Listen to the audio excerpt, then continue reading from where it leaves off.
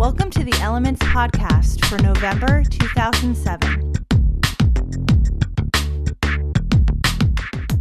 Welcome to another edition of the Elements Podcast. My name is Joey. And I'm Catie.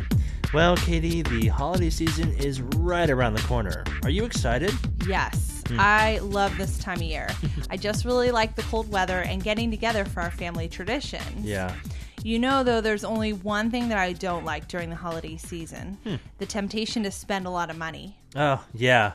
I just read somewhere that the average holiday shopper spends over $675 on gifts. And that's an average, so Yeah. you know some people out there spend a lot more than that. Yeah, which leads us into today's topic, holiday shopping on a budget. Now, we understand that this is the time of year when people want to do nice things for friends and family, and buying gifts is a tradition in many homes across the country. But if you spend more money than you have, or you have to use a credit card just to make it through the season, well, there's nothing really jolly about that.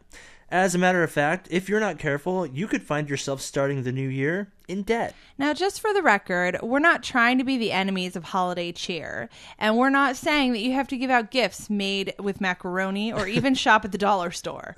We're just saying that there are ways to let people know you care without spending an arm and a leg. Yeah, so without further ado, our tips for holiday shopping on a budget. Catie, do you want to go first? Sure.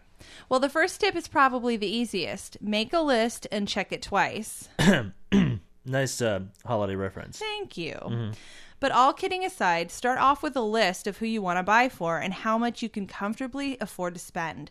Start off with your overall gift budget and decide how much each person on your list can get.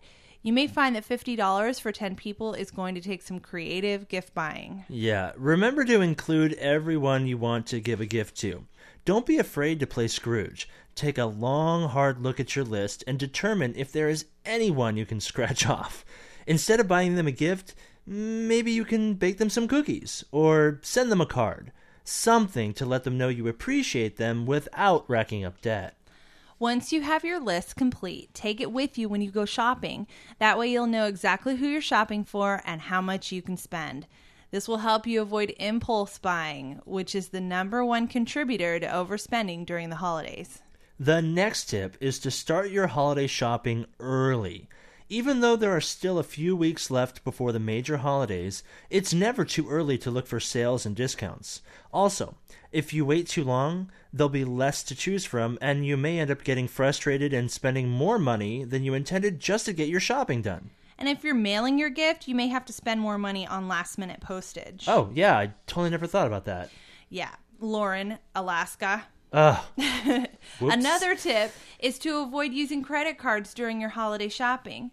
If you really believe that you have the discipline to pay off your balance when the bill comes in January, fine. But if not, keep the cards at home.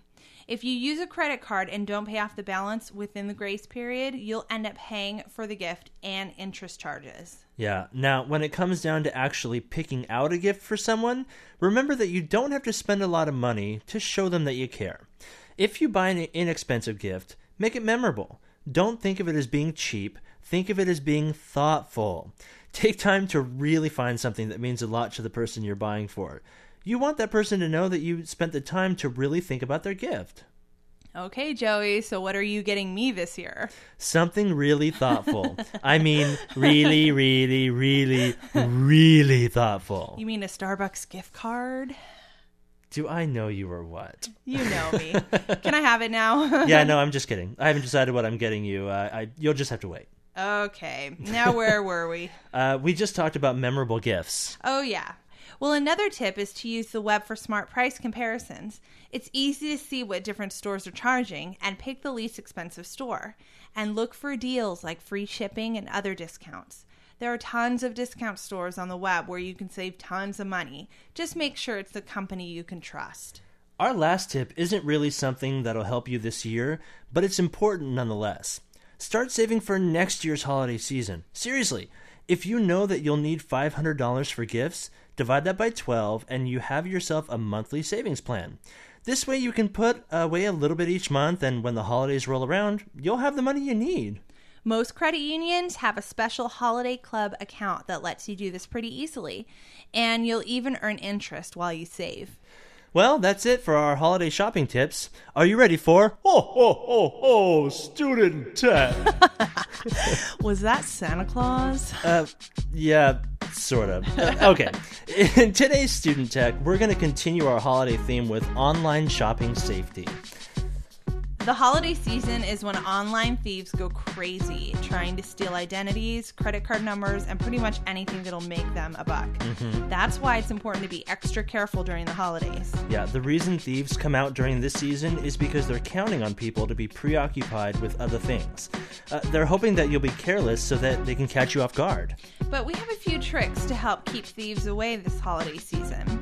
The first is know who you're dealing with when shopping online. Today, it's easy for anyone to set up shop online, so make sure you're dealing with a real company. Yeah, sometimes what I'll do before shopping at a new store is Google the company and see what comes up. Hey, that's a good idea. Yeah. Next, don't email your financial information. Email is not a secure way to send financial or personal information like your credit card or checking account. Only send information through a secure web page. Look for a padlock on the browser. It's secure. Read between the lines. Read the seller's description of the product closely, especially the fine print. Words like refurbished, vintage, or closeout may indicate that the product is not brand new, or name brand items with too good to be true prices could be counterfeits. Yeah. Pay with a credit card. Do not send cash under any circumstances. If you pay by credit card online, your transaction will be protected by the Fair Credit Billing Act. Under this law, you have the right to dispute charges under certain circumstances and temporarily withhold payment while the creditor is being investigated. These are just a few things to help protect yourself during the holiday season. To learn more about protecting yourself from identity theft, visit the FTC website at www.ftc.gov. They have a lot of information on safe shopping online, including what you should do if you find that you're a victim of identity theft. And with that, it's time to wrap up this podcast. We invite you to join us again for our next podcast. If you have a topic you'd like us to talk about, email us at feedback@elementspodcast.com. For Elements, this is Joey. And Catie. Saying goodbye. The Elements Podcast is designed for information purposes only and is not intended as professional financial advice. Listeners are always encouraged to check and confirm the information with professional sources. The information you have heard in this podcast is the opinion of its authors and is not necessarily the opinion of your credit union. The Elements Podcast is copyright 2007 by Subcat Inc. All rights reserved. No part of this podcast may be reproduced or transcribed without prior written permission of Subcat Inc.